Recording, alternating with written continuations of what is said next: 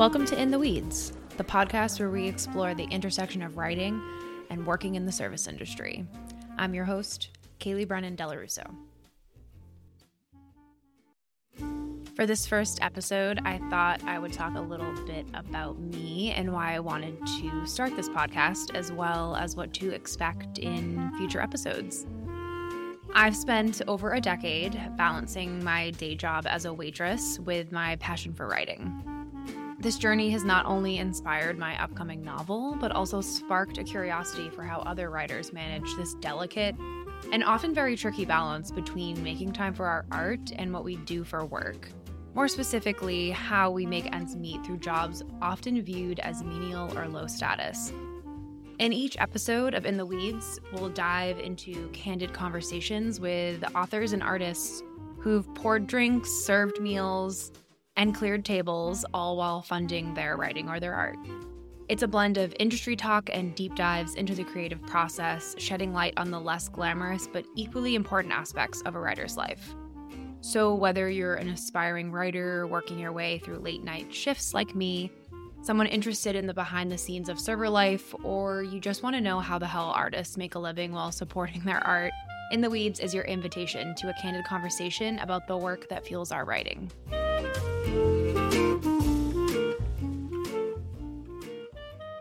I'm particularly passionate about this because, as I mentioned, I've been working as a waitress for about 10 years now. It's how I put myself through college, and it's how I'm sustaining my writing life now. I started working as a hostess in a tea room, working my way reluctantly to a waitress until I realized the money was much better.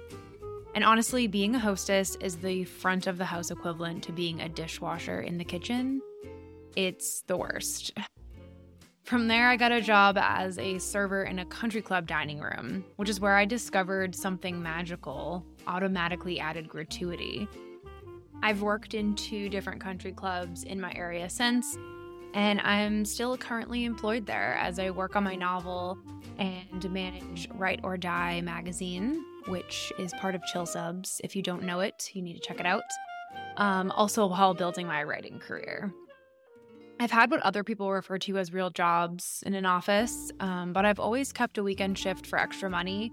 And I think it's also because I've always just known deep down that office life is just not for me.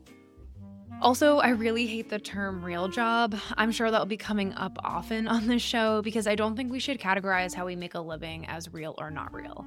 I don't know about you, but when I think of my life in terms of career, the word writer has always been in the forefront. Everything else has just been a means to fund my writing life. And I used to feel bad about that, thinking I needed to have this grand sounding title with like a high paying salary that somehow would give me meaning or at least make other people think of me a certain way. I mean, of course, I still want the high paying salary, but through my years of waiting tables, I've come to realize how beneficial this grunt work has been for my creative life. It gives me time, for one thing. I can write in the mornings and work in the evenings.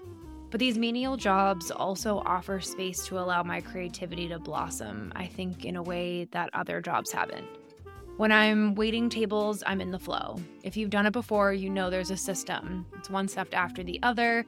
Everything intertwines with the bartender, the kitchen, the bussers. It's all about pacing.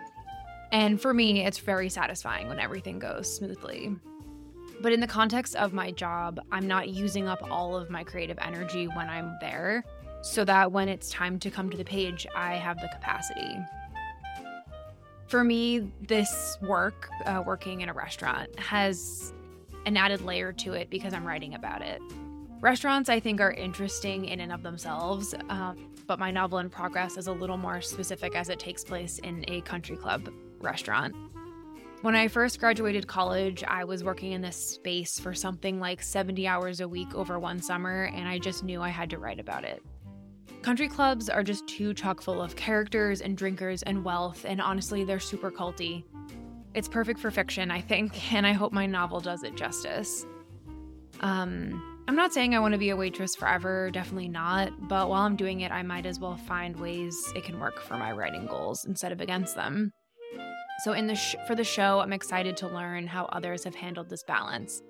We're going to be talking about money and work and writing and all of the chaos a restaurant holds with my upcoming guests. Stay tuned for my very first interview with Brittany Ackerman. But I was never someone that could write on the same days that I worked, just because it takes so much out of you. You're on your feet, you're sweating, there's barbecue sauce all over you. I never wrote on receipt paper, notes. I was just at the restaurant when I was at the restaurant. But I feel like the pace and just the hours and everything, it just made me take the writing as part of a job too, even though I wasn't getting paid for it. I was oh, this is also part of my working life. She is the author of the novel The Brittnys and the essay collection The Perpetual Motion Machine. She's also the assistant interviews editor at my magazine Ride or Die, and just always a joy to talk about all things writing with. So stay tuned for that. See you then.